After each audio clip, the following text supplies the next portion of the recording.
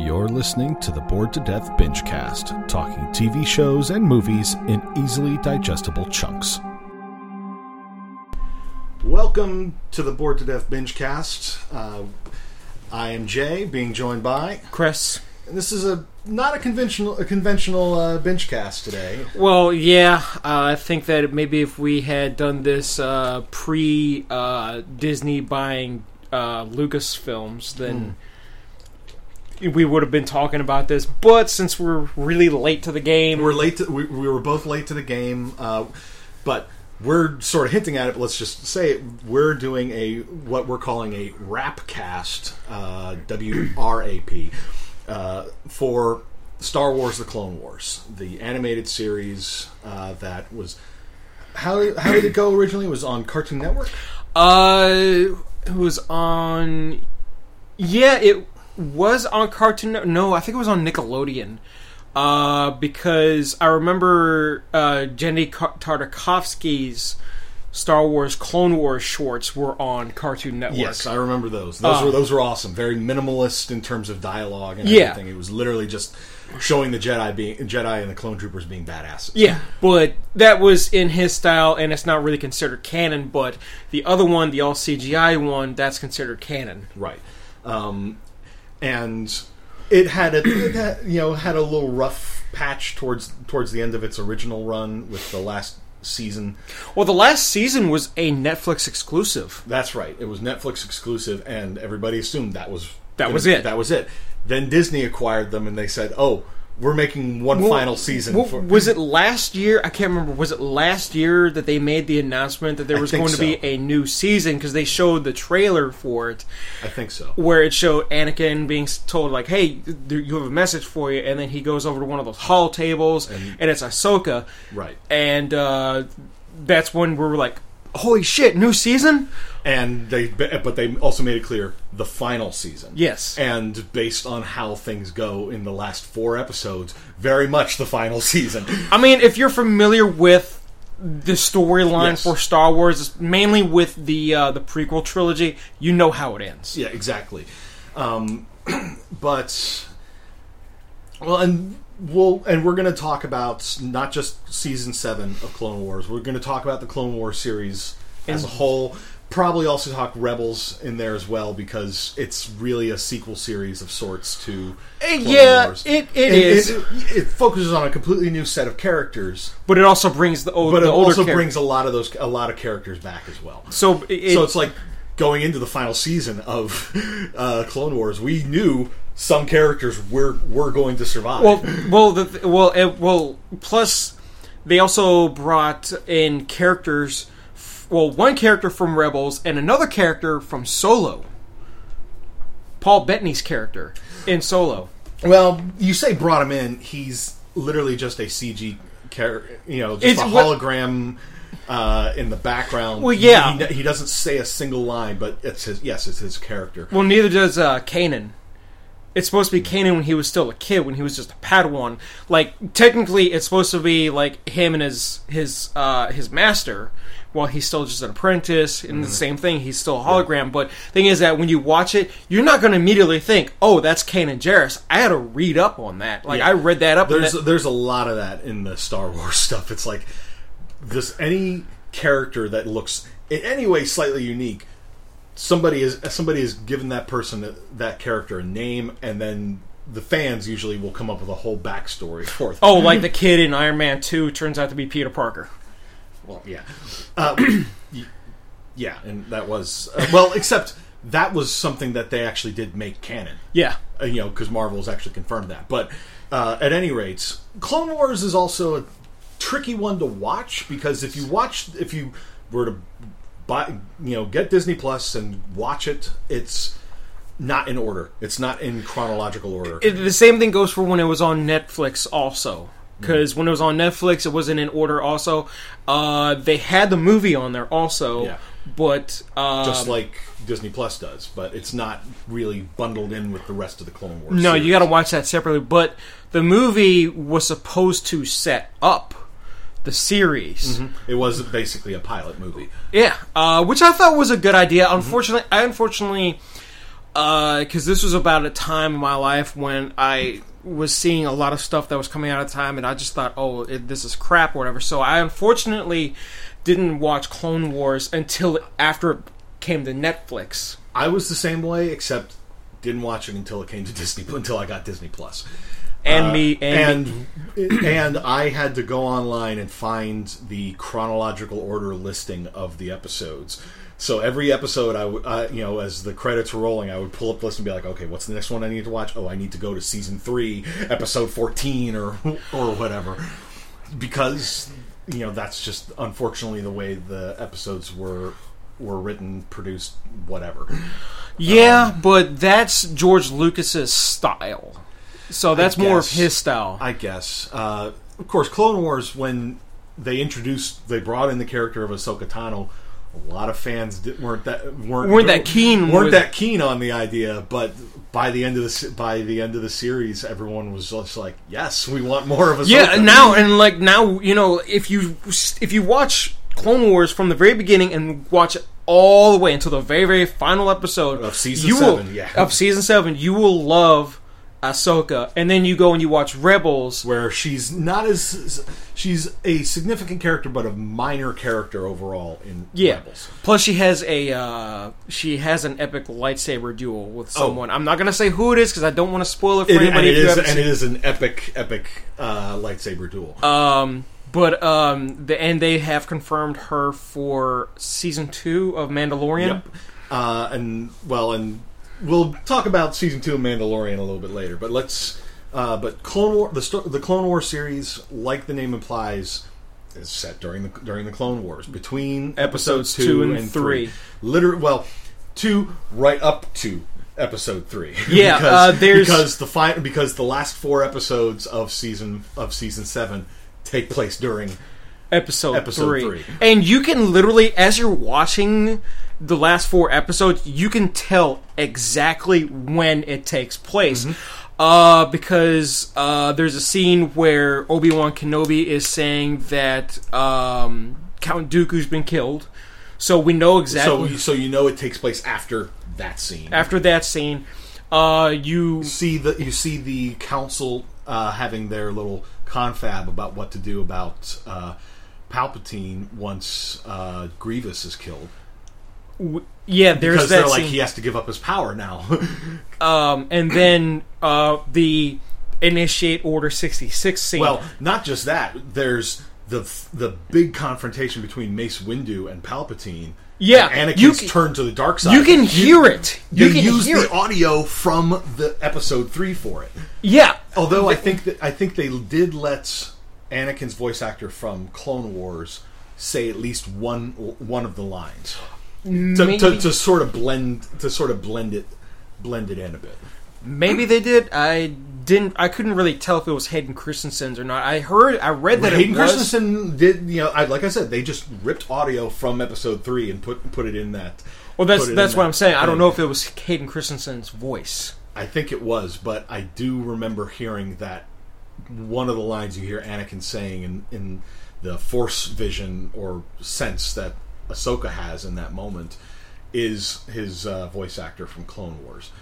So, like I said, I think they blended it a little bit. Like it's Hayden Christensen while Windu is fighting Palpatine, and then it's the Clone Wars voice actor later when he's doing the, like, "What have I done?"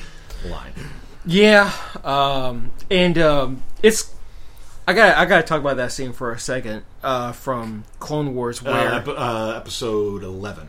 Yes, which is episodes 11 and 12 are the whole final season is excellent, but the last 4 episodes are just like holy crap. Well, this is when they're on the Star Destroyer, mm-hmm. And Ahsoka hears that whole scene happen in her head. She reacts to it. Not just her.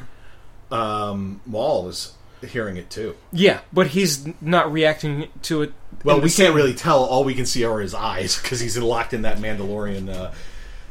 Which is supposed to be like a prison cell. A prison cell for Force users. Mm-hmm. More on that later. Yep.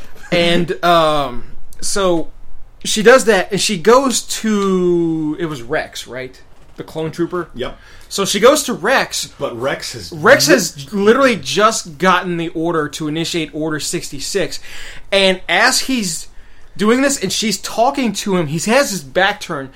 He drops his helmet. Well, first off, his hand is shaking. His hand is shaking because he's trying to resist it. Well, and you know what makes it even... Why he's resisting it even more? Just before he got Order 66... He and Ahsoka had had a quiet little moment where she was like, all throughout her entire Jedi career, she was fighting in a war. You know, from the moment she became Anakin's Padawan to that moment, she'd been doing nothing but fighting in a war. And Rex basically is like, well, if it hadn't been for the war, I wouldn't be here. Kind of thing, and they basically reaffirm their friendship in that moment, and then he gets the call, so he goes off to take it, and then she has the Force vision of Anakin helping kill Mace and turning to the dark side, and he drops the helmet, turns around, points his... Now, as this is happening, behind her, the other like clone troopers that are on the bridge are surrounding her. Now, the thing that I kind of it probably messed her up a little bit is the fact that all these other clone troopers had painted their helmets to look like her, essentially look like her face, with like the orange skin and the white designs that she has on her face. Yep. The whole Togruta or however the hell it's pronounced, her species. Yeah. They're all... And I want to get back to that later. Just about the clone troops and everything, but continue. But so anyways, he turns around, points his blasters at her. She's like, "What are you doing?" And he says to find the clone Fives. To go find Fives, who was killed in the previous season because something went wrong with... I don't know that it was his chip. It was another clone trooper's chip had basically had gotten damaged or something, and it caused him to kill his Jedi, his Jedi commander. Yeah, and Fives, because this guy had been his friend, is trying to find out what was going on. Finds out something about 66, but he doesn't know what it is. But then the whole thing ends up getting covered. He ends up being executed and framed for having another defect or whatever. But as he is saying, "Find Fives," you can see a tear running down his cheek. Because it's like that's literally the last thing that he can do before 66 takes full control over his mind, and he goes full evil, basically. Full under control by Order 66. Yep. And so she takes her newly acquired lightsabers that she had gotten from Anakin, and is essentially using them to block every single one of the clone troopers' blasts, and it blows a hole in the ceiling. She jumps through it, smoke clears, they look up and they can see the hole, and they're like, alright, we gotta find her now. And so that little chase begins, but we gotta rewind a little bit to when they brought her back for this particular season, where the previous season, what was it, season 5 I think is when she left. Was it season 5 or 6? Don't remember, but it was an earlier season. She basically grew disillusioned with the Jedi Order. Well, because she was framed for a murder of a prisoner, which was committed by another Padawan, and she ends up getting assistance from Count Dooku's former apprentice, Asajj Ventress, and she ends up getting her name cleared, and they say, okay, well, you're welcome to come back. And she says, just like, you guys didn't have my back at all while this just essentially is what it was. And she was just like, you just immediately assumed that I just went bad. You didn't try to investigate at all. So she walks away, and we literally do not see her again until the final season. And the first thing we see her doing is literally just trying to get by with really no understanding of how Coruscant works outside of the Jedi Temple. The Jedi Temple and the parts of it that she has seen. She doesn't know anything about the Undercity and all the rest of it. She is essentially on what looks like one of the Imperial speeder bikes from Return of the Jedi. And it's about as effective then. And it's let's just say she flies upside down at one point in time and is hanging by the handlebars. Well, I don't think it was one of those. It was an even cheaper thing because it was literally all. Well, like I said, it was kind of like the speeder bike. Yeah. So anyway, she crashes. She's like, "Hey," she says, she falls in with these two sisters. A mechanic and a grifter, which I'm fairly certain they did this. But... I'm fairly certain they did the smuggling thing on the side. Yeah, because at least the older sister did. Yeah. So they go to the planet from Solo, Kessel. Yeah, they go to Kessel. But we don't just see the spice mines. We got to see the good part of Kessel, where the cartel basically lives. Where they get to live in the nice part. In a palace, literally. So they're like... And I appreciated that they showed that Kessel isn't literally just this shithole. This shithole. And, Kessel looks completely different in the canon than it was depicted in the what is now Star Wars Legends stuff, where spice was something that had to be mined in complete darkness. I'm not familiar with a whole lot of the legend stuff. That was when I was still reading a lot of the Legends novels, or at the time as it was called, the expanded universe, before Disney was like, yeah, no, none of that's canon now.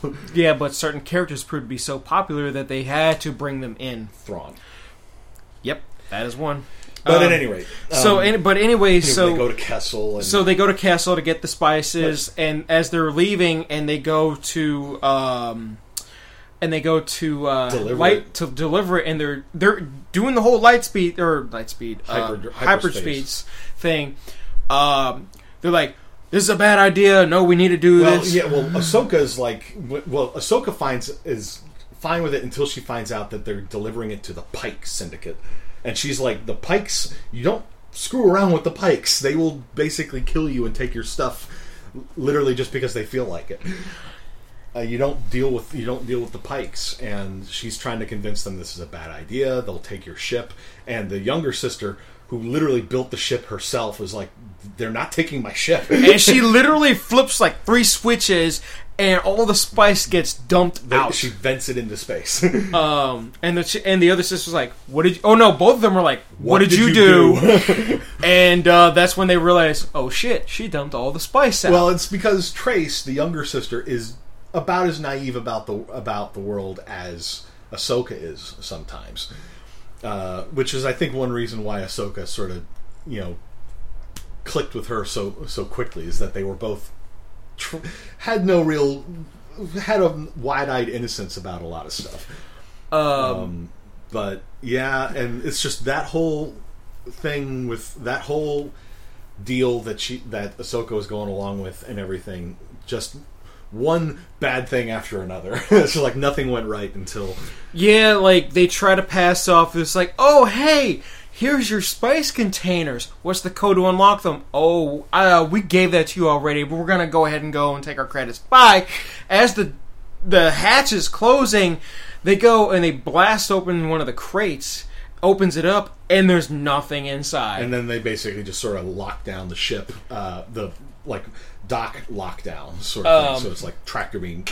And she's like, "Oh, wow, I thought that was in there. Oh, man, I'm sorry. I think they tricked you. Sorry, you might want to go talk to them." Yeah, they're literally trying to bullshit their way out of it. Of course, it's not working. They're not doing a very good job at it. And a lot of it is down to Ahsoka is trying very hard not... Because she finds out the two of them don't really like Jedi. For a very specific reason. But... and so she is trying not to reveal her past as a Jedi. She does use the Jedi mind trick on one of the Pikes, and it almost works until one of the other Pikes blasts open the crate, and then they're like, "Wait, click, lock it down." So they're like, so they tell them like, "Oh, hey, if you let us go, we can go and get you your spice, and then come back." So they go and they get the spice, but they have to trick the dock workers there to give them this new spice, so that way they can take it. Meanwhile, a fight ensues with them and their what looks like a Gorn.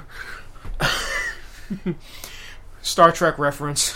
No, those are. There's a name for that race. I forget what they're. It's Bosk's race, I think. Yeah, you're right.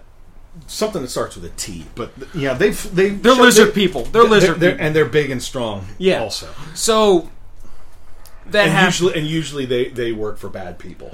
But at any rate, well, yeah. Look at who hired Bosk and Empire. So they end up beating him, and I think that because this was a Disney Plus exclusive, so they didn't have to worry about censors or anything like that. They were able to essentially show this guy falling to his death. And it was great, and in the later parts of that 4-episode arc, because essentially season 7 is split into 3 movie length arcs. The first 4 were the Bad Batch. Yeah, which sort of an independent storyline focusing on the clone troops, and specifically they rescue a clone troop that we assumed had been killed in an earlier season. Turns out no, he was still alive and had been pumped for information by the separatists. And they basically team up with a bunch of misfit clones. The titular Bad Batch. It's like the one clone he was the big hulking looking guy. He wasn't a dumbass. He was just big, strong, fear of heights, heavy weapons guy. Yeah. Then you had the tech guy. You had the sniper. You had the leader, who I swear looked like he was based off of Rambo. He was. It's because of the red bandana. Yep, and that's and he was like the tracker. The one guy is strong enough to lift one of the transport ships. Because who was it that was trapped underneath? It was Obi-Wan, wasn't it? I forget. No, it was one. It was one of the other clone troopers. He goes, lifts it up, lifts it. Well, it's not like lifting it overhead. Just picks it up so the guy can get hauled out of there. And he walks away with them slowly. And cool guys don't look at explosions because the thing explodes. And but it was a great little standalone story. It was a good something way that I think had been adapted into a comic book, if I remember correctly. Well, because I know that a lot of the unused stories that were supposed to be in the season that they were planning on doing after season 6, the original plans for season 7, and then Disney was like, "That's a cool idea. We're just going to make it." That's basically what they did, and supposedly I think Bad Batch is supposed to be getting a spin-off series. I heard that also. I am all for it. If it doesn't even have to be a long-run series, which obviously it's not going to be, because the Bad Batch were introduced in season 7, which is as the Clone Wars are wrapping up. But hey, if they want to show what the Bad Batch did after the Empire rose, they went off and did their own thing, mercenary work or whatever, fine. I am all for more of the Bad Batch because I really like it, and it'll give Baker, the guy who does the voice, Bradley Baker. That's sort of who does the voices of all the clones, a chance to show off his acting chops a little bit more, because he does a pretty good job giving them all little slight quirks. In terms of their voices. And this is a perfect excuse for me to bring up the whole thing that I wondered when they were making the Clone Wars. It's how are you going to make that work? Because all the clones are basically the same. Okay, yeah, some of them will get names like Commander Cody, Fives, Rex. Well, no, I'm talking from the movies themselves. Oh, Cody, Obi-Wan's clone commander. He had a name, and I think 1 or 2 others were given names, but it's there wasn't really a whole lot to make them stand out from one another, at least as I remember from episode 3. But in the series, they put little flares and stuff all over their armor and their helmets. Some of them get tattoos or I like or what Rex cut their hair into certain things. I like what Rex has on his with the little tally marks on his helmet to show droid kills. Mm-hmm. Yeah, I like that. But anyways, so like I said, I wasn't expecting them to go that far with it, but they did, and I'm that's actually cool. That they are trying to show that yes, they are all clones, but they are still individuals. Yeah, especially when they brought, what was it, like 2 or 3 of them into Rebels? There was 3 of them: Rex, Wolf, and can't remember the third one. There were at least 3, but the only one that of them that we met in Clone Wars specifically was Rex. Yeah, so it's kind of cool to see them introduce 2 new ones in it's Rebels. Basically, literally, he just found a couple other clone troops. Maybe he found others along the way, but it's like, and they just sort of laid low. They were just like, we've done our fighting. We're not part of the Empire. Screw that. But anyway, so back to Ahsoka. So they go and shenanigans happen where they are running away from the Pikes, and they're like, "Oh, we need to get back to our ship. Where's our ship?" So Ahsoka hops up on top of like a roof, and it's funny because I think like the entire time you're supposed to be looking down at the 2 sisters as they're talking. Meanwhile, Ahsoka is just like wandering around on top of this roof. You can still see her, and it's supposed to be like a side view. And the building that she's on isn't isn't like funny background event sort of thing going on. Yeah, essentially, while the 2 sisters are talking. Yeah, like you can listen to the sisters, but watch Ahsoka the entire time, and that's what I was doing the second time I viewed the episode. And she was like, "Hey, I see the ship. It's right there." She just points up to like one random building, and there it is. Well, also Force, so she probably was like there. Plus, I don't know. Anyway, so they're like, "Oh, well, how are we gonna get up there?" "Oh, we'll climb." Well, and eventually, she does have to expose her Jedi powers to them, and basically, let's talk about why the sisters don't trust the Jedi. And this actually refers to an earlier episode from the Clone Wars. Yes. So apparently, their parents were killed when a missile was. One of the Jedis had to essentially deflect a missile in another direction, and it the was missile specifically from the episode when Zero the Hutt is being like his bounty hunters have basically busted him out and they're trying to escape. One of them being Cad Bane, another character that we both would like to see show up in future Star Wars. That was the guy with the Spurs. Nobody argue with me on this one. I will argue with you on this one. Spurs could have been Boba Fett. Why would Boba Fett be wearing Spurs? Why not? Cad Bane is the closest thing to looking like an actual cowboy in the damn. Like, he literally looks like he came out of a Western. Here's the thing. Neither of us will be disappointed if it's either of those 2 characters. If it's Cad Bane, you'll be happy. I'll be like, that's cool. And if it's Boba Fett, I'll be happy, and you'll be like, that's cool. I'll be happy with either one, to be honest with you. Exactly. But I feel like it should be Cad Bane. But anyway, so... back to... we're not talking about Mandalorian yet. We're going to focus on this. So the missile was deflected. It hit a building. It's been a while since I've seen the episode. Yeah. It hit a building, killed the parents. They weren't home at the time, but the parents were killed. And the Jedi said it's as the Force wills, or whatever the hell it was. And so ever since then, they've had a heavy, heavy dislike for Jedi. It's like, because to them, the Jedi just came across as cold and impersonal. It's just sort of like, well, that sucks. Sorry. It's like, oh, hey, my bad. You're cool, right? We're cool. Yeah, it's like they didn't really do anything to try to help them because their parents got killed in something that the Jedi were involved in. It's like, do them a solid somehow, help them out. Exactly, but they didn't. But they didn't, so they've kind of been cold towards the Jedi. And then they ask Ahsoka, why did you, why didn't you tell us? Why didn't you tell us this? And she goes, well, because I'm no longer a Jedi. I'm not a Jedi. She's like, I left. And they're like, why would you leave that? Yeah. So because as much as they dislike the Jedi, they see it as, that's a good life. You're up in topside, with all the rich folk. Like why would you leave that? And I think she was like, oh, just it wasn't what I thought it was. And so then she left.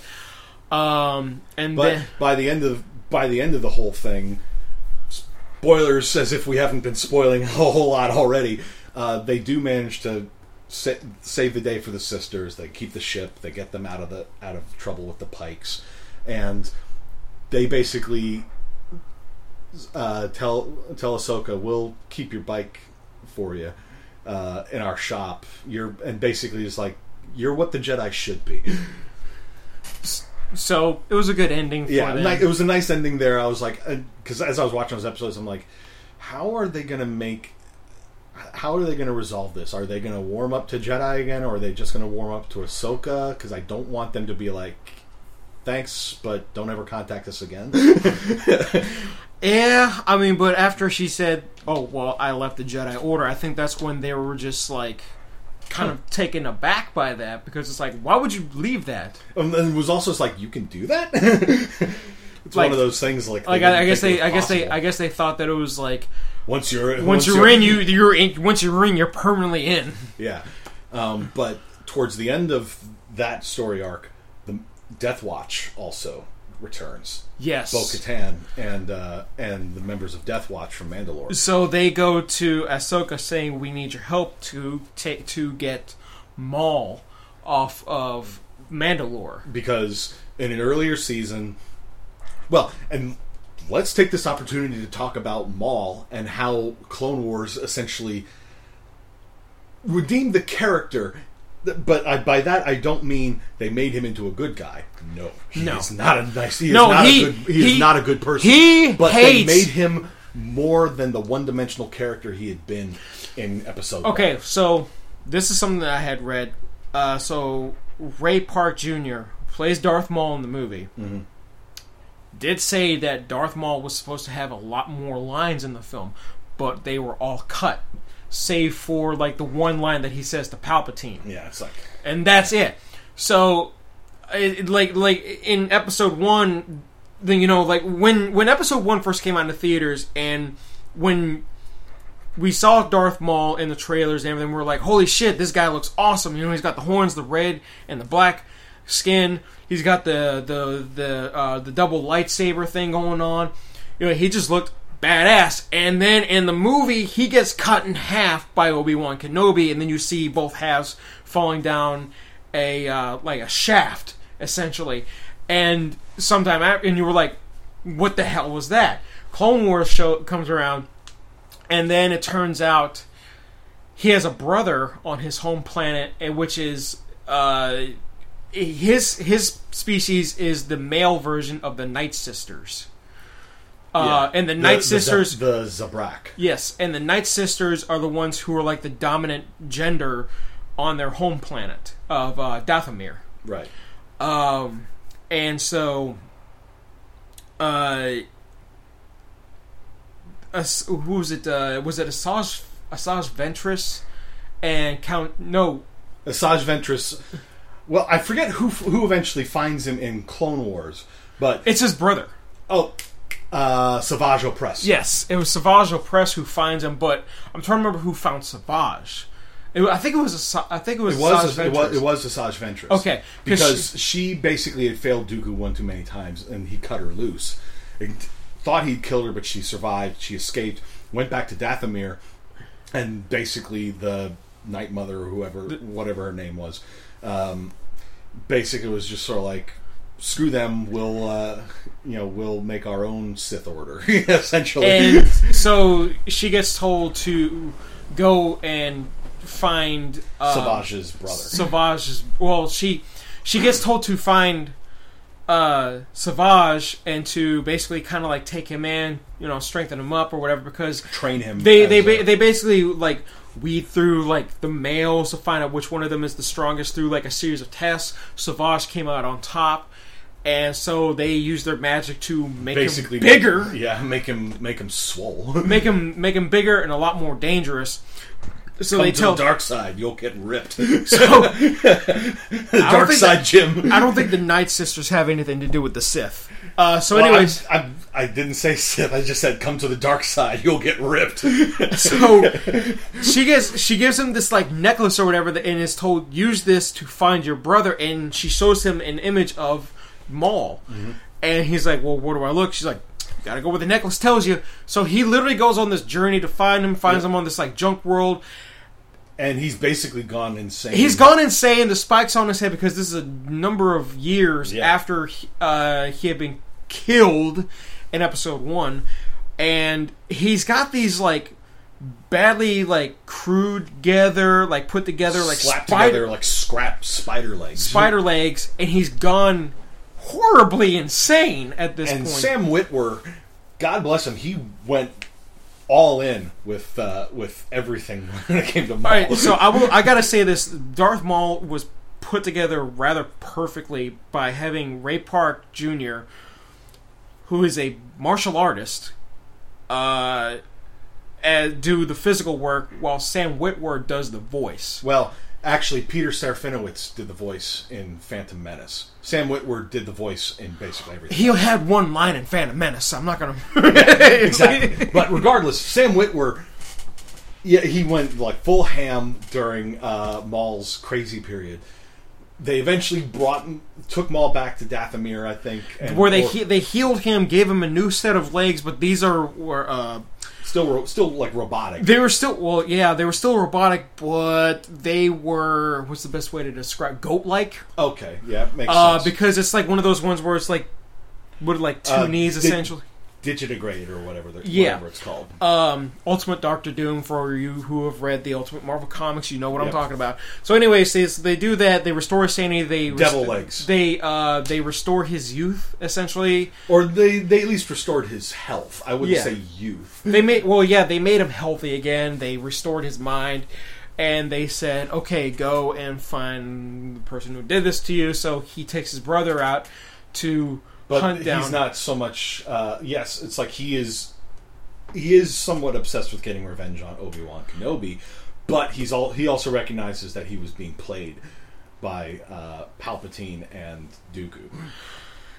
Yeah, so he dropped the Darth part, which I still call him Darth Maul because it sounds cool. I can't just call him Maul. But regardless, throughout the rest of the series, he was just referred to as Maul. Yes. So there may have been one or two times when somebody who hasn't realized that he is no longer affiliated with Darth Sidious, somebody might refer to him as Darth Maul, but otherwise he is just Maul. So he and his brother essentially go on like a killing spree, essentially. Mm-hmm. And they're actually being hunted down themselves by Obi-Wan Kenobi. Mm-hmm. And which is exactly how Maul wants it. And Anakin Skywalker, where... I remember they were talking to somebody who was like a witness to the whole thing, or I think Maul and Savage let this person live because he wanted them to tell the Jedis. Well, we see that happen many other times where Maul tries to lay a trap for Kenobi, and it never quite works out for him. And you know that Maul was in trouble at one point in time because he had a part of one of his legs cut off by Obi-Wan Kenobi during a lightsaber duel, and then they like disappeared off into space, and then like however many episodes later, it turns out Dark Watch found them and gave Maul a new set of legs, but these ones look essentially more normal. Yep. You know, more human-like. And Maul also shows he is not just a from the moment he gets introduced in Clone Wars, you find out he wasn't just some brute. There was a pretty damn brilliant mind that just needed to get put back together at first. But once he, got his sanity back, he then started orchestrating stuff. Putting together the Shadow Collective.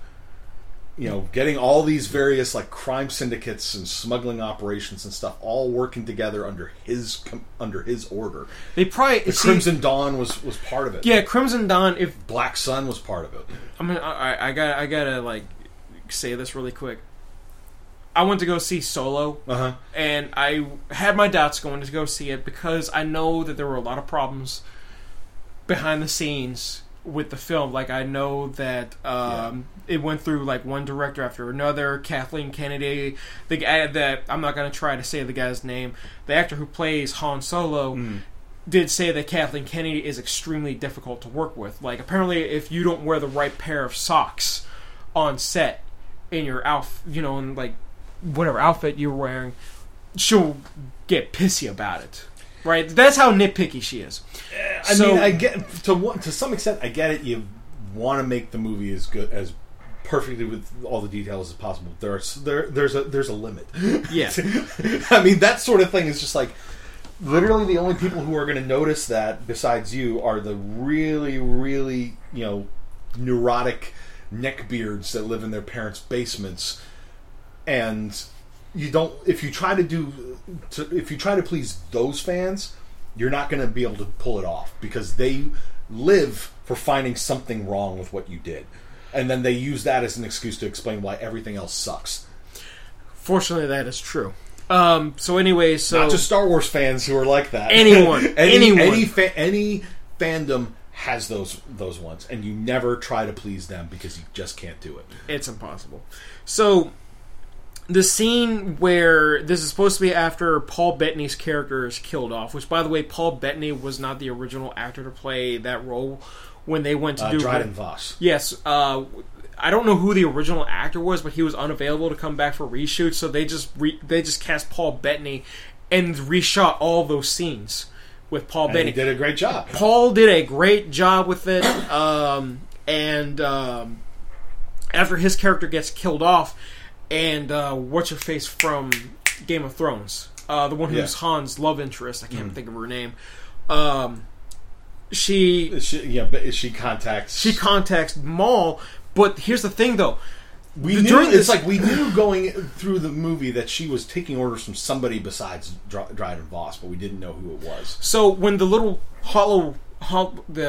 communication holo table turns on, and she's talking to a figure just sitting there with his he's sitting down. He's got a hood over his head so you can't see his face. And that's not what revealed it for me. Before he started talking, I looked at his legs. And that's when I knew it was Maul. I was like... And because I hadn't watched Clone Wars before Solo came out, I'm watching it and I'm just like... I'm seeing dark figure in dark clothes and a dark robe with a hood, and I'm just like, why is she contacting Sidious? And it's not... And then, you see Maul's face. I was like, wait. What? Why is he alive? Because I didn't know. Aren't you glad I told you to watch Clone Wars? Yes. But during this scene, when I figured out that it was him, you were just like, no, I mouthed the words in the movie theater. I was like, that's Darth Maul. And then he takes the hood off, and I did just hear some of the fans of the crowd. No, there really wasn't much of an audience for it because, like I said, a lot of people said that they just didn't like the way the movie looked. The movie is great. It is great. I would love to see a sequel to Solo. Me too. We'll get into more other Star Wars stuff as we continue. This is probably going to end up being more like a ramble cast than a rap cast anyway. So he says to her, "You and I have more work to do," and then that's it. We don't see any more of her. I'm like, more! I want more, damn it! So anyway, she contacts... Okay, so back to Clone Wars. She ends up contacting the Jedi, saying, I need your help to go and capture Maul because of what he's doing on Mandalore. Well, and rewind it a little bit more... With the whole Shadow Collective stuff, he then basically used that to launch essentially a shadow coup on Mandalore and take control of the planet in secret, ruling it from the shadows. Until Sidious feels a disturbance in the Force. And then Sidious himself just shows up on Mandalore. It's just sort of like... And beats He's like, boy, why are you still alive? And beats his ass. Kills Savage. And then, beats Maul's ass. But then he tells Maul, he's like, I have further plans for you, which I don't think we ever actually see. Unless it's possible that, Sidious was just sort of like... Because we know that Sidious had a great deal of, prophetic foresight. Like, he could see how things were going to happen. And he may have seen that... unless he had Maul around to distract the Jedi and specifically split Ahsoka, who was basically one of the grounding forces for Anakin in a lot of ways. It's sort of implied that a lot of the stuff, his disillusionment and his, starting to lean towards the dark happened after Ahsoka left. That was... and he may have recognized if Ahsoka is around when my plans come to fruition, she could talk him down. And I don't want to lose my greatest apprentice that way.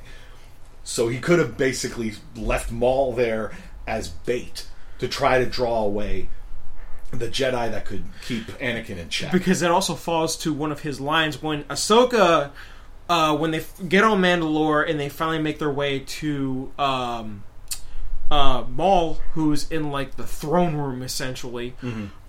He turns and sees her and says, "I was expecting Anakin." And because, well, I'm just gonna say this: the music really sets the tone. The music for the last 4 episodes alone is fucking fantastic. It's very, very moody, very dark. It sets the tone perfectly. There are scenes with no dialogue, especially in the last episode. But oh my god. And when they're loading Maul up onto the transport ship to bring him up to the Star Destroyer, it's very moody. Like the last 45 minutes of the season is just moody AF. It's if you can find just the music for the last 4 episodes, definitely check it out. I highly recommend it. Yeah. Well, I mean, watch the episodes anyway, just for but they managed to capture Maul. And Maul, while he was aware that he was part of Palpatine's greater plan, didn't know what that plan was, because that's how Palpatine rolls. Yeah, he keeps his hand close to his chest. Doesn't reveal what all of his cards are. But he reveals to Ahsoka. He says that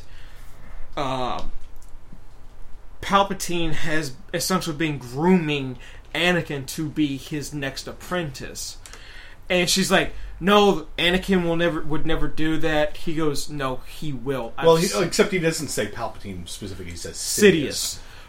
Because I don't know if Maul was aware of who Palpatine really was, or who Sidious really was, I should say. Probably not, thanks to that cloak that he was always wearing. But there was another scene where Obi-Wan and Anakin are like,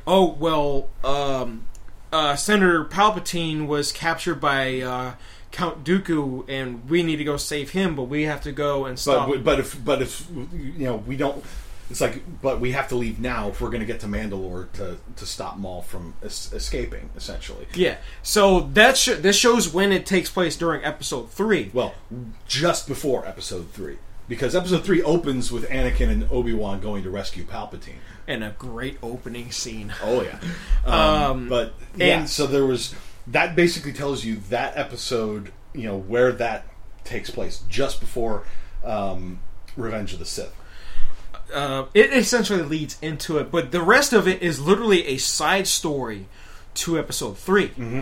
So, like, how you would want to... Ahsoka and Rex and the clone troop and that group of clone troops all basically go to Mandalore to help Bo-Katan and some of the Mandalorians fight off Maul and the Mandalorians that had sworn allegiance to him. And so the clone troopers and Mandalorians working together is an epic thing to see. Oh yeah, because when so Ahsoka ends up losing both of her lightsabers, and Maul is still using his. And they get knocked away. She doesn't lose them because she still has them on the ship later. Yeah, but anyway, so she ends up knocking Maul. They're on this like extremely high up structure. Like below them is the city, and he falls. Like they're fighting under the plate in Midgar or something. And he ends up falling. She stops him using the Force, and then like these like clone trooper transport ships show up with clone troopers and Mandalorians on it, and the Mandalorians use their grappling hooks to tie him up, and he's going, "No, let me die, let me die." He's just like, because everything he had orchestrated to try to draw Kenobi to him. Yeah, Anakin was who he said it was, but it's because he knew that where Anakin went, Obi-Wan was usually going to be right behind him. And so his plans kind of went down the drain because Yeah. it's funny because he does have one of the clone troopers as a prisoner, and they're like, "What do you want?" He's like, "I was honestly hoping for Obi-Wan Kenobi, but whatever." And he's like, "Go on, you can go on."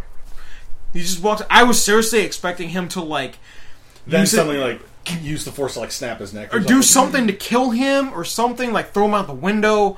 I was expecting something. Nope. He walks right up to Ahsoka and the Mandalorians, and they're like, "Are you okay?" He's like, "Yeah, I'm fine. Sorry, he got all the information out of me. I couldn't help him." They're like, "You're fine." Yeah, because he essentially did to that clone trooper what Kylo Ren did to Poe Dameron at the beginning of Episode 7. And Rey. Yeah. Well, he tried it on Rey, and it didn't work. So that was a nice little like callback. You know, callback / call forward, essentially. to Well, there was a lot of call forwards in Season 7. Because there was that, and then there was the bit later when Ahsoka is trying to find the chip in Rex's head, and she's doing, she does the Guardians of the Wills chant. She's saying, "I'm one with the Force, and the Force is with me," and she's doing it over and over again before he starts to say it. She locates the chip, and then has the droids basically cut it out of his head. So he's walking around through the rest of the episode with a bandage on his head. And then later in Rebels, he still has the scar. I gotta rewatch Rebels now.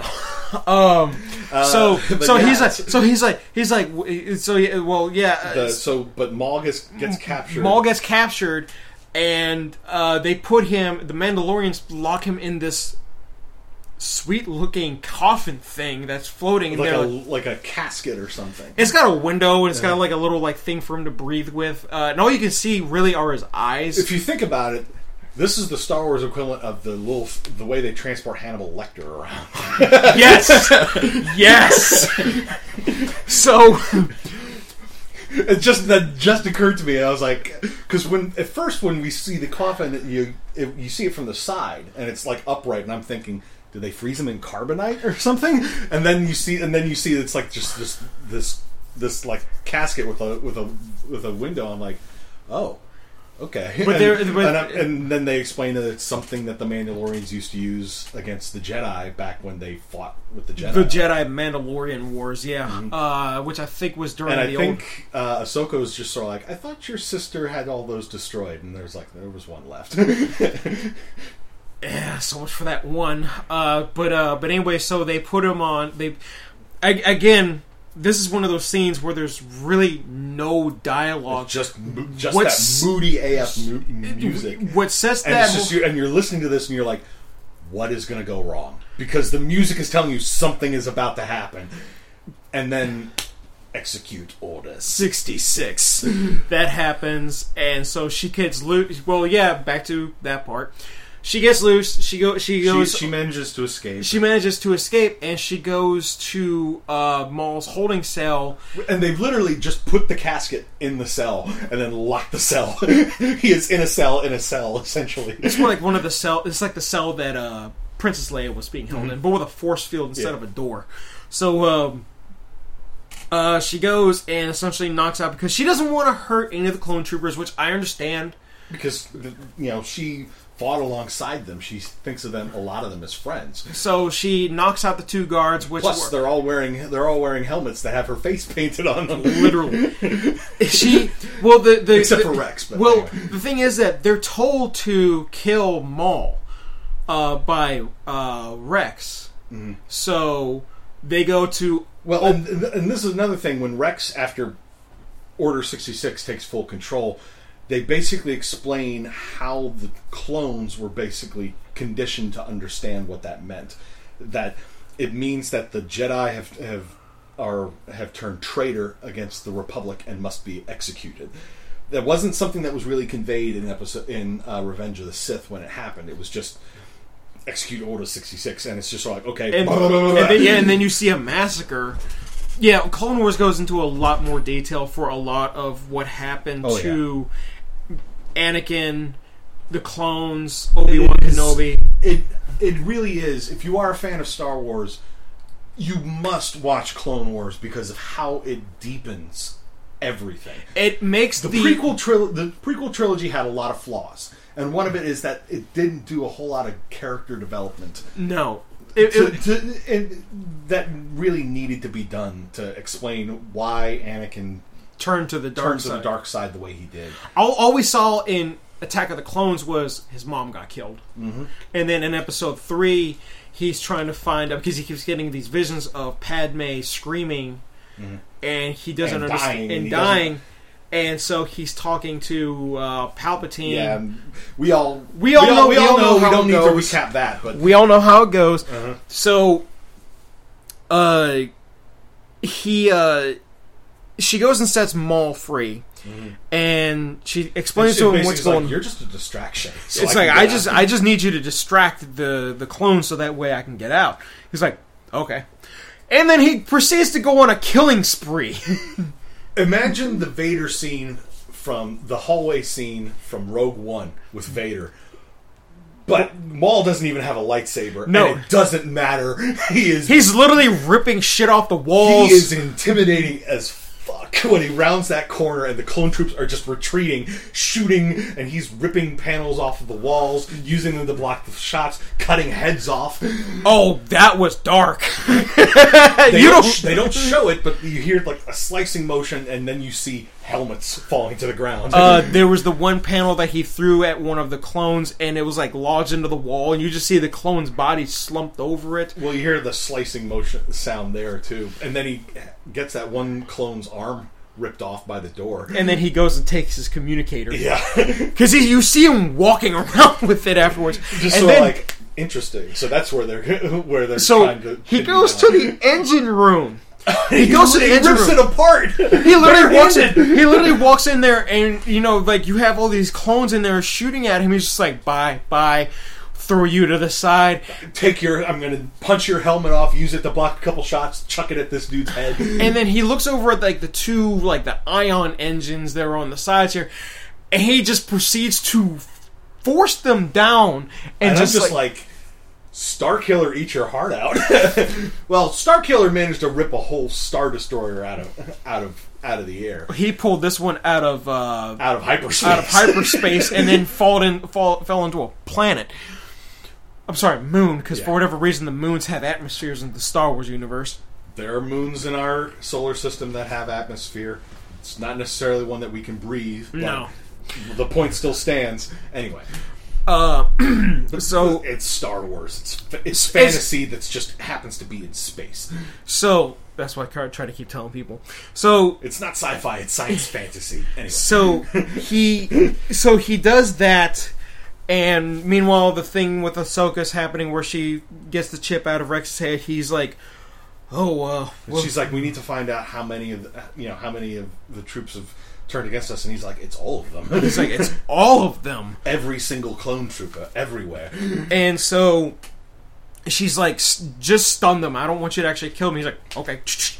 And they proceed. He's like, I don't see how that's really going to help. And he then later in the episode, as they're making their push towards to try to get to a shuttle or a ship or anything, he finally drums it home to her. It's just like, they will not stop. They will die trying to kill you. You can't basically just not kill them, because they'll just still keep trying to kill you. Well, the thing is that earlier, this was after she had escaped from them after they were shooting at her, where he says, if anybody essentially takes her side, kill them. And so he is essentially taking her side, but at the same time he's still holding her at gunpoint, because she's like, all right, let's see if we can trick them. And meanwhile, but then Jesse, the other clone trooper that was given a name in the episode, is like, kill them both. He's like, kill them both. And so she's reflecting, meanwhile he's stunning, and then these droids that they have working with them are flanking around trying to prep a shuttle or something. Well, yeah, prep a shuttle, and meanwhile, I think it was one of them, started messing with the floors, so that way, like, the clones would literally being dropped down into a lower hangar or something. And Ahsoka, like, once they realize, because she actually does get hit a couple times, not fatally, but enough to hurt her, and kind of slow her down a little bit, because she's dual wielding lightsabers like she always does. And then Maul shows up, and he's just sort of like, there's a shuttle. I'll take that. Gets in the shuttle. He's trying to fly away. She's trying to pull the shuttle back using the Force because she's like, no, that's ours. But she realizes, oh, it's pointless. Lets him go, and then he. Mm-hmm. It's one of those things. Going into the episode, I knew those three at the very least, Rex, Ahsoka, and Maul, were going to survive because they show up. All three of them show up in Rebels. In Rebels, yeah. But it's like at the same time, I'm like, are they going to manage to save any of the other troopers, or something? So they can be with Rex later? No. Nope. So they managed to escape using a Y-wing, a Clone Wars Y-wing, and it's a pretty epic falling scene because the ship is falling into the atmosphere, disintegrating as it's going. The whole thing is just like coming apart at the seams. And so they managed to get out. Maul don't mess around when he's like, I'm going to rip this ship apart to pull it out of hyperspace. That's literally, he's basically exactly what he did. So he goes, or they go in. Rex is piloting this thing, and meanwhile she's trying to get into the gunner seat, so that way they can make it safely down to the surface. And so once they do that, and mind you, during this whole scene, zero dialogue, just the music, just the action, just the sounds. It is. Like, the last bit of dialogue that you see are, like, the two, like, commanding officers on the Star Destroyer right before there, because this is one of those, like, dual bridge Star Destroyers from the Clone Wars. The bridge that they're on blows up. Mm-hmm. And their dialogue, that's it after that. No other piece of dialogue after that. It's just moody music, action, Star Destroyer falling onto a moon, and Ahsoka trying to get on board a Y-wing. She gets on, they land. Next thing you see is the camera is like panning along the ground, and you see the trench that the ship made as it crashed, and all the debris. All the debris. You see like the hangars, like the hangar doors are all banged up. The one bridge is smoking because it was destroyed, and it pans up, and then you see Ahsoka standing there with like a cloak on. And essentially grave markers with like clone trooper helmets strewn all about that, I guess, because I think they had... Due to the dead, basically. Yeah, so I think they went and gathered up as many of the bodies as they could and buried them, because you see Rex carrying a shovel, and then he puts it onto the side of the Y-wing, and you see like a backpack that he has on. Mm-hmm. And she looks at the lightsaber that Anakin had given to her just before they split up. Then him to go off to Coruscant with Obi-Wan to rescue Palpatine, her to go off to Mandalore to capture Maul. Because he said, if you're going to battle Maul, you're going to need these. Mm-hmm. And it's not her lightsabers from when she was a Padawan. These are like new ones. Because they were, what color were they? Blue? Yep. She takes the lightsaber and drops it and walks away. Yep. Meanwhile, the next part takes place about 5 months after. It's not exactly. It's not exactly. No. I read clear exactly how long, but it's long enough that they now have stormtroopers rather than clone troopers. Yes, which, from what I heard, was a mistake. So you can easily write that off. It's just like it could be a couple years later. It's just, but Vader was like too busy doing all the stuff that Palpatine needed hunting to do. down other Jedi, establishing his authority as as Vader's right hand man and chief enforcer. And then finally they're like, we tracked down what happened to Ahsoka Tano's ship from the end of the Clone Wars. But the thing is that I had read that it does take place about 5 months after. Okay. And so next thing you see is snow. You see one of the Imperial shuttles landing. You see the snow troopers. You see the creepy goddamn probe droids that they have from Empire Strikes Back. And then you hear Vader's breathing. And you just see him walk by. As he walks up to where the grave markers had all been, Now, I'm not sure if they were all buried under the snow or if they maybe had cleared the grave markers out before they left. But regardless, Vader walks over to where that was, and he finds the lightsaber in the snow, and he just brushes the snow off, and he ignites it. And then the owl overhead, that bird that he saw, yeah, that's Ahsoka's owl. From which episode was that? From like Rebels and stuff. Oh, really? Oh, now I remember. But he looks up at it, and you could see his eyes. Yeah, you can. If you pause it and you look close enough, you can see Anakin's eyes through the Vader helmet eyes. The lenses. You have to look close enough. Yeah. It's like you have to be looking for it, but it's there. And really the whole scene of the wreckage in the snow was very gorgeous. surreal. It was a painting. I noticed that as I'm looking at it, I'm like, that looks more like a painting than CG. And I think that's what they did. It was just CG. It was just a painting, and then they did the CG animation over top of it. However they did it, it was gorgeous. It really was. And again, very atmospheric. Mm-hmm. Because no dialogue. Again, no dialogue. The closest thing you have to dialogue in that thing is just the occasional hearing the little. And the probe droid talking. Well, that's the noises that it makes. But it is great ending. It's very tragic, of course, because unfortunately we all knew it was going to end in tragedy. We just didn't know how. Mm-hmm. So he turns the lightsaber off, turns around, and walks away. And the last thing you see is reflected in, I think that was Jesse's helmet. His helmet, at least, was there in the snow. Yeah. And you can just see Vader's silhouette in the middle of the T-bar of the helmet's visor, before it just fades away. And the last shot is just on that clone trooper helmet with Ahsoka's face paint on it. And that's it. Cut to black, roll credits. End of Clone Wars, right there. It again. If you are a Star Wars fan, and you have Disney Plus, you should absolutely watch Clone Wars. Try to find the chronological order of episodes if you can, because I feel like it makes much more narrative sense to watch it that way.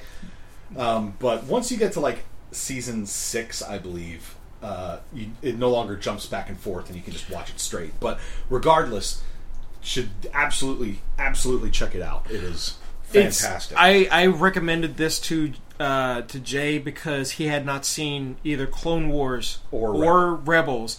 And you kept talking about how they handled Maul in it. And I was finally just like, I think it was after I'd watched Mandalorian. I was like, or no, I started watching it before Mandalorian came out, because I got far enough into Clone Wars that at the end of the Mandalorian, when Moff Gideon cuts his way out of his wrecked TIE fighter with the Darksaber, I was like, "Holy shit!" Aren't you glad I told you to watch it? Oh yeah, and I just remembered after seeing that episode, going around the corner to your room, was like, "Have you seen the last episode yet?" He's like, and you were like, "No, not yet." I'm like, "Let me know what you think about the ending," and. I think you came around and was just like, he has the Darksaber. It was, wow. It is. So, The Mandalorian is a great series also. Again, Star Wars fan, check out The Mandalorian. If you haven't seen The Mandalorian yet and you call yourself a Star Wars fan, then what is wrong with you? Granted, the Clone Wars show isn't perfect. There are some moments where it's like, whatever. There was one episode where Anakin. Most of the episodes that focus too much on Jar Jar, I think, are weaker episodes, because the character is just way too much of a clown to really be. You shouldn't focus too heavily on him to try to make him seem that. Oh, probably one of the best episodes was the water planet episode. Fair enough. It's like, once you put him in water, he's a little bit more in his element, but he's still a klutz and a clown. Well, George Lucas did base him off of Goofy. Yeah. So, we'll give him that. Gorsh. I gotta talk about one of the episodes. Misa Jar Jar Binks. I gotta talk. God, Misa now owe you life debt. I gotta talk about one other episode or two other episodes. Is the episode where Yoda goes on that journey on his vision quest. Yes, because With Dark Yoda. because during his vision quest, he ends up conversing with Darth Bane. Yes. And Darth Bane is voiced by Mark Hamill. He is a voice actor. Yes, but and to Mark Hamill's credit, he did enough difference to the voice that you couldn't quite tell it was him, and he wasn't doing his Joker voice, thank God. No. So, the thing is, he honestly... I've seen like clips of, like, I think it was one of those Watch Mojo videos where it's like top 10 Mark Hamill voice acting roles, and as I'm listening to it, I'm just like half of these all sound the same. Way too many of them had a trace of Joker in there. You should hear his Chucky voice. I need to check that one out too. Anyway, with Darth Bane, yes. Mark openly admitted that he knew nothing of Darth Bane or his significance to Star Wars lore.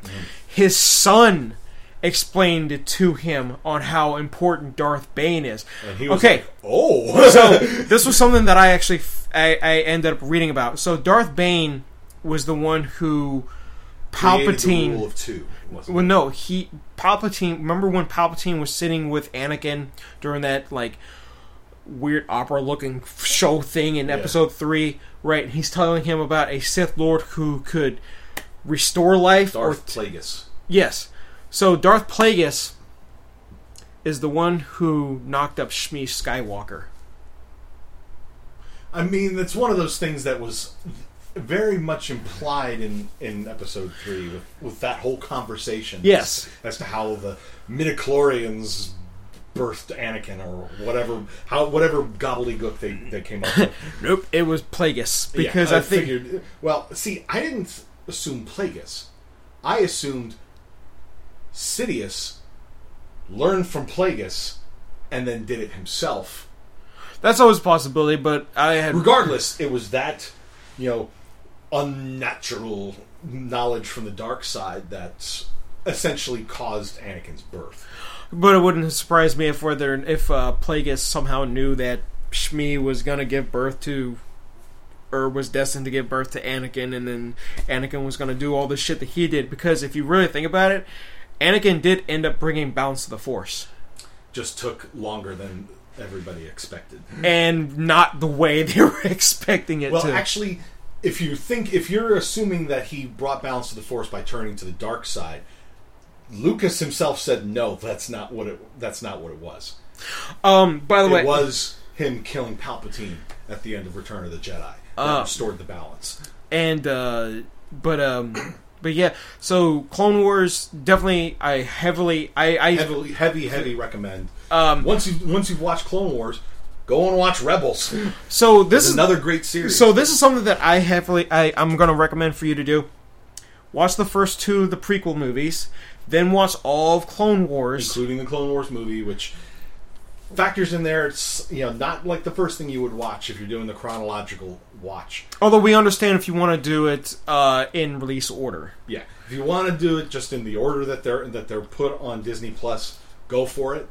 It's still a great series. It's just some episodes take place in later seasons, take place before episodes in earlier seasons. But that's just George Lucas's style. That's on him, not Disney or whatever channel Clone Wars was originally on. But yeah, that, and then after you watch Episode 3, watch Rebels, because Rebels actually does end up eventually connecting to Rogue One. Because the Ghost, the ship from Rebels, is seen in the Battle of Scarif. And you see Chopper at one point. I had forgotten about that, but yeah, Chopper. Yeah, I think it's because he wasn't waving his little arms around. No, well, it's not so much that. It's just that he's literally just It's on Yavin 4. Yeah, right. The base. I figured that's where the base from the place where it would have made sense. The base from Episode 4. And at one point in time, you see him just rolling along the ground, and you can tell it's Chopper. He's not doing his womp womp womp thing. Yeah, he's just minding his own damn business, but you know it's him because Chopper honestly looks like he's made from spare parts. He is. But Rebels is a fantastic series. Like, Resistance is another series. I haven't actually watched that one. That one is much more geared towards a younger audience. You can tell based on the animation style, but Poe Dameron is in it. Mm-hmm. BB-8 is in it. Of course, because BB-8 is like the most recognizable thing from sequel era. Well, apparently now Baby Yoda has replaced BB-8 as the cutest damn thing in the Star Wars universe. Yes. Everybody who has watched that series gets immediately defensive and protective of Baby Yoda from the moment they laid eyes on him. Because we all remember the reaction we had in the last episode of Season 1 of Mandalorian when the trooper punches Baby Yoda. Everyone was just like, "You kill him!" And guess what happens? Yep. So, but yeah, should we now talk about possible Mandalorian season 2? So this is all right. They have confirmed at least. So they have confirmed at least anyway. Yes, at least anyways that Ahsoka will be in season 2. Mm-hmm. Portrayed by Rosario Dawson, who is the perfect actress to play Ahsoka. No, it is not goddamn Brie Larson. No. I'm sorry. No. Just I would no. I would rather have Brie Larson play Samus. Yes. Or live action Sergeant Calhoun from Wreck-It Ralph. No, just get the original voice actress. Yeah, okay. But yes, Ahsoka is confirmed for it. Michael Biehn from Aliens is in it. I don't know who he's playing, though, because they haven't revealed who he's playing. You know who else, what other character I have heard is going to be in Season 2 of Mandalorian? Who? Sabine Wren. Ooh. And if I'm right, that's who Sasha Banks, the WWE wrestler, is portraying. She's got the right. She has the right kind of look to pull it off. I got to take another look at Sabine, but yeah. Maybe, like, obviously an older version of Sabine. Well, obviously. Now, this is a rumor. The last time we saw Sabine at the end of Rebels was just after the Empire fell. Now, we could treat this as a rumor. Supposedly Ezra Bridger is going to be in it, too. If they give us closure on that from the end of Rebels... Because the ending to Rebels literally leaves it open to bring these characters back. Because one of the characters in, I wouldn't say Force Ghost form, does have a cameo of sorts at the end of Rise of Skywalker, where you hear all the different Jedi voices, and you hear Kanan Jarrus' voice. You don't just hear his; you hear Ahsoka's voice too. Yes, but but the thing is that a lot of them are like, because they're. It's like voice, another voice, another voice, another voice, another voice. They're all sort of overlaid over one another. You can't really tell, so you literally need to essentially go and read whose voices they are. Because, granted, yeah, I know that one of them, I think, was Hayden Christensen. I think they did get him back for that. Another one, I think, was Sam Jackson. They got a whole bunch of them. One of them, obviously, Yoda. Anybody that they could get. Obviously, one of them was Yoda. But, yeah, supposedly...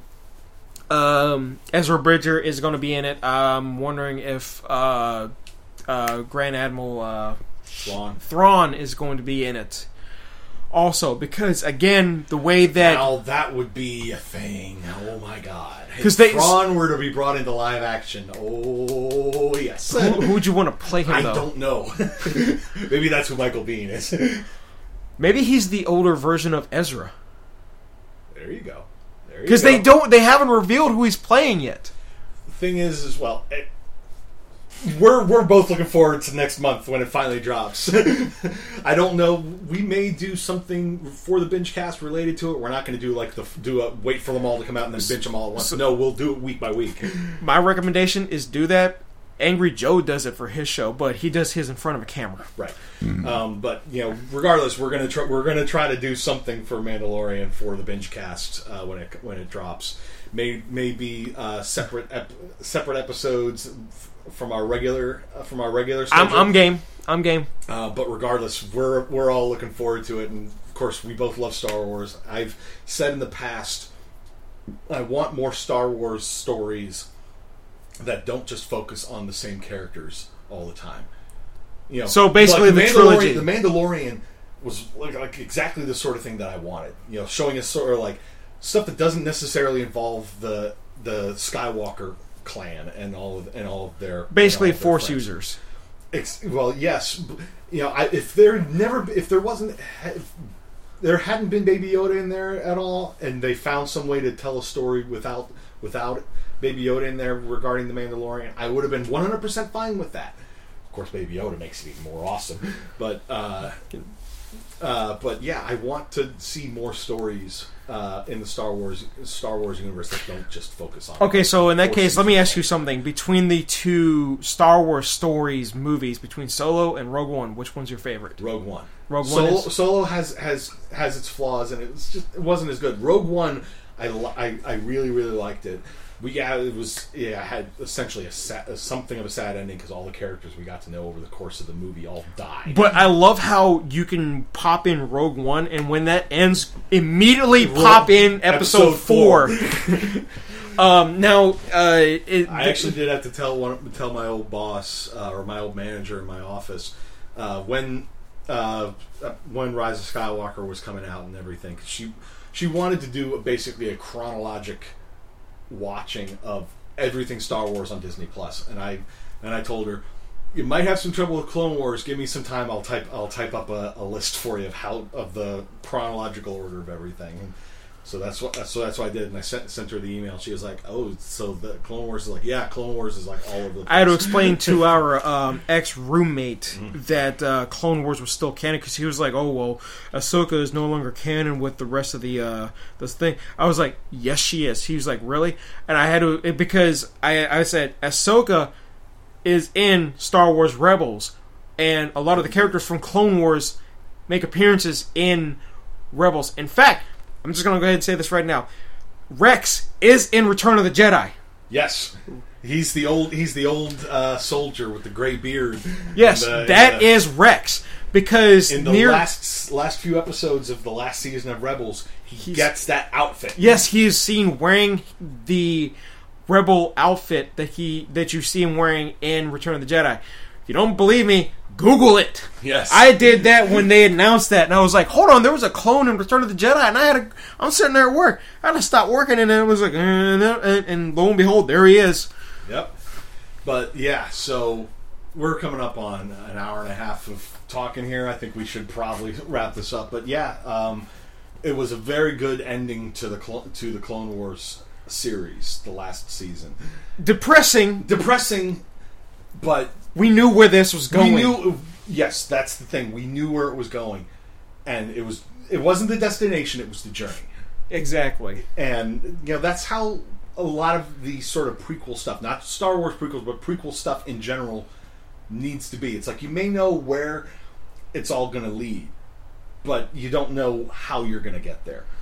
And that's the part where you can make it work. Where you have to make it work is throwing in those little curveballs and showing off, showing that sort of thing, and basically maybe showing how we got here. Yes, I just want to know, why did it take so long to do this season? I mean, granted, I would have been. I was kind of fine with the way season 6 ended with on Netflix, where it was like the last few episodes were about Yoda. Yeah, and essentially establishing a lot about the balance of the Force and all of it. And one of the things I will openly admit that I love about those last few episodes was the fact they got Liam Neeson back to play Qui-Gon Jinn. Yes. So yeah, Clone Wars, very good series. I think one reason I was reluctant to watch it for so long is that I just sort of felt like it was just never going to be as good as anybody said. I think I know the reason why. It's because the prequel trilogy left a bad taste in your mouth. It left a bad taste in everyone's mouth. But anybody who says that they like the prequel trilogy, I personally feel you are just in denial.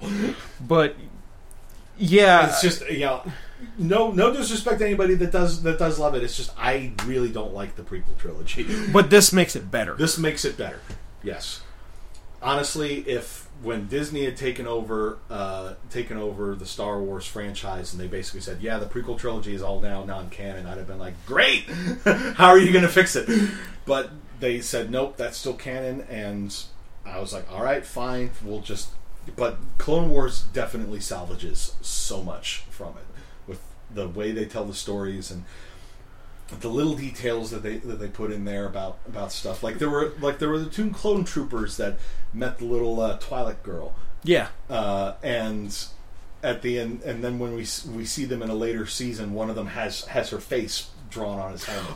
The episode where R2-D2 and 3PO had their own episode, where it was like a bunch of like misadventures that they have, and where they end up on like a random ass planet after ending up on a Y-wing, and they're on this planet, and their internal power drains, and so they both shut down, and then they're eventually found by the clones, and they were like, "What are you guys doing here?" And 3PO was like, "Oh, it's such a long story." And he's like, "All right, well, tell us later. We got to go." Now, I want to say two of the things that I love the most about the show, and this subtle things. Number one, the Jedi fortune cookies.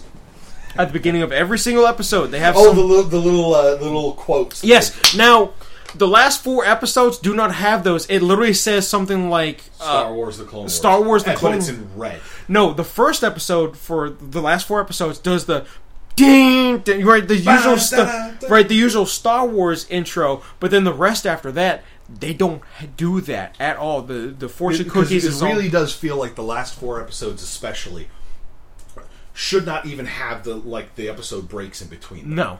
Just take those out and just let it run as one full 2-hour episode. I've been fine with that. I'd have been fine with that for all 3. If heck, Disney, if you're listening, I know you're not, but if you're listening, make that an option. So you can just cut the episode intros and stuff out completely, not just so we have to pick up the remote and click a button to make it happen. Just literally just something you can toggle on and just leave it. Also, put this on iTunes so I can buy it, because I'm trying to make a Star Wars playlist, and like what you said. So when you're at work, you can just literally have them playing in your ear or whatever. Yes, yeah, basically, and because I made a playlist. And you've done it for everything else, so you just want that. You want this season. Yes. The other thing that I like is the opening narrating, because it's like an old timey it's like a propaganda, like a newsreel, propaganda newsreel. It's like Anakin Skywalker is fighting Count Dooku on this planet. Meanwhile, battle over Geonosis. Exactly, like that's one of the things that I love about the Clone Wars series. They did it very, very well in terms of like how they were telling the stories, and also doing these opening narrating, like again, like what you said, the propaganda stuff. Because it's like all the other little recurring characters that keep popping up over the course of Clone Wars. Zero the Hutts, or Cad Bane, and some of the other bounty hunters, but also Hondo. Yes! Love Hondo! I want him in a live-action thing. Have him show up in Mandalorian Season 2. But we're going to need to get Jim Cummings to voice over him. Obviously. Because only Jim Cummings can use that old 90s Saturday morning cartoon voice. Anybody can, but he's the one who makes it work for that character. He made it work so well. When he showed up in Rebels, I was like, Hondo's back! Yes! He's old as dirt now, but yes! He's old as dirt, and he's still crooked as hell, but God love him. Oh my God, so many levels. Yes, you're gonna end up loving a lot of characters. Certain characters you're gonna be like, kill this asshole. Yeah, absolutely. But yeah, so Clone Wars Season 7, a worthy conclusion to the series. And a worthy story for the prequel trilogy. Absolutely. Well, the series as a whole does so much for the prequel trilogy to salvage so many of the missed opportunities, as it were. And we also get younger versions of certain characters too. What's his face from Rogue One? The one who led the other Resistance group. Saw Gerrera. Yes. We get a younger version of him in the Clone Wars. Actually, it's him and his sister. I thought that was in Rebels. No, he's in Rebels also, but we get a younger... No, the version of him that's in Rebels... You're right. Is the one that leads into Rogue One. He's starting to get the wild mane of hair, and he's got some of the cybernetic replacements. And then the last episode that he's in, he disappears, and then you technically don't see him again until Rogue One. Until Rogue One. But the thing is that the last episode that you see him in Rebels leads into Rogue One. So I think that... and especially Saw Gerrera's stuff is another one of those things that sort of shows you how he ended up becoming the extremist that he was. Why he broke from the main Rebel Alliance with his partisans. It's just sort of like they were like, you're doing stuff that we don't approve of, that we don't want to fight the war this way. And he's just sort of like, no, they need to pay, and this is how we get results. Well, I mean, he did blow up a big-ass kyber crystal. Yep. But, so yeah, Clone Wars, absolute must-watch for any Star Wars fan. Then go watch Rebels, and enjoy that one as well. But I think that, unless you have anything... Tom Baker's in Rebels. Oh my God! Yes, the Bendu. That's right. Yes, another great force user thing. I'd like to see more of those. Technically, Star Wars has now had 2 of the Doctors. I know Mace Windu, Tom Baker as the Bendu. Sorry, who was the other? David Tennant. Which was his character again? Do you remember the episode in Clone Wars with the younglings? Where he was showing them how to build lightsabers. He was the droid. That's yes! Right. I forgot. I forgot about that. Talking of that episode, that planet, Ilin, has shown up in other Star Wars stuff. Yeah, it showed up in the more recent game. No, not just that. That was Starkiller Base. Really? That was Starkiller Base? Oh, they messed that planet up. Well, the trench that the Starkiller laser was housed in, that was a big ass kyber crystal, wasn't it? That's where the Empire got a lot of kyber crystals. Yes. Well, yeah, I know. No, I mean the Empire, not the First Order. The Empire. Yeah, I know. Because you remember when. But more than that, I've heard rumors that Mandalorian season 2 will go to Ilin. That might be the snow, the icy planet that we see him and Baby Yoda on. Because I heard, which makes sense. It has ties to the Jedi. All the kyber crystals. So he's probably it's like if he gets word that's like this is a place where the Jedi used to go with their younglings when they were getting trained. There you go. There you go. So we got distracted. We need to wrap this up. There's too much. There's too much. There is just so much that we could go on about. But again, we've gone more than an hour and a half now. So yes, check out Clone Wars. Check out Rebels. We're both looking forward to Mandalorian season 2 and other Star Wars stuff as and when it comes out. So yeah, any final thoughts to add before? Just that I'm really looking forward to season 2 of The Mandalorian. Want to see us, and I'm honestly curious as to where they're going to start taking the movies now, because I know that the more recent trilogy was not. This is another case of let's not get into the flaws of the sequel trilogy, because that could be a whole nother Ramblecast. Between me and you. Yeah, between the two of us. But some no, of the others haven't watched enough of the Star Wars stuff to be able to chime in. But no, because I've heard that some stuff has been canceled, some stuff they're doing again. Like Ewan McGregor did announce that he is back as Obi-Wan Kenobi for the Obi-Wan Disney Plus series. Honestly wondering, does that take place before or after he kills Maul? Or, I would probably say go for before. Well, actually, I don't know.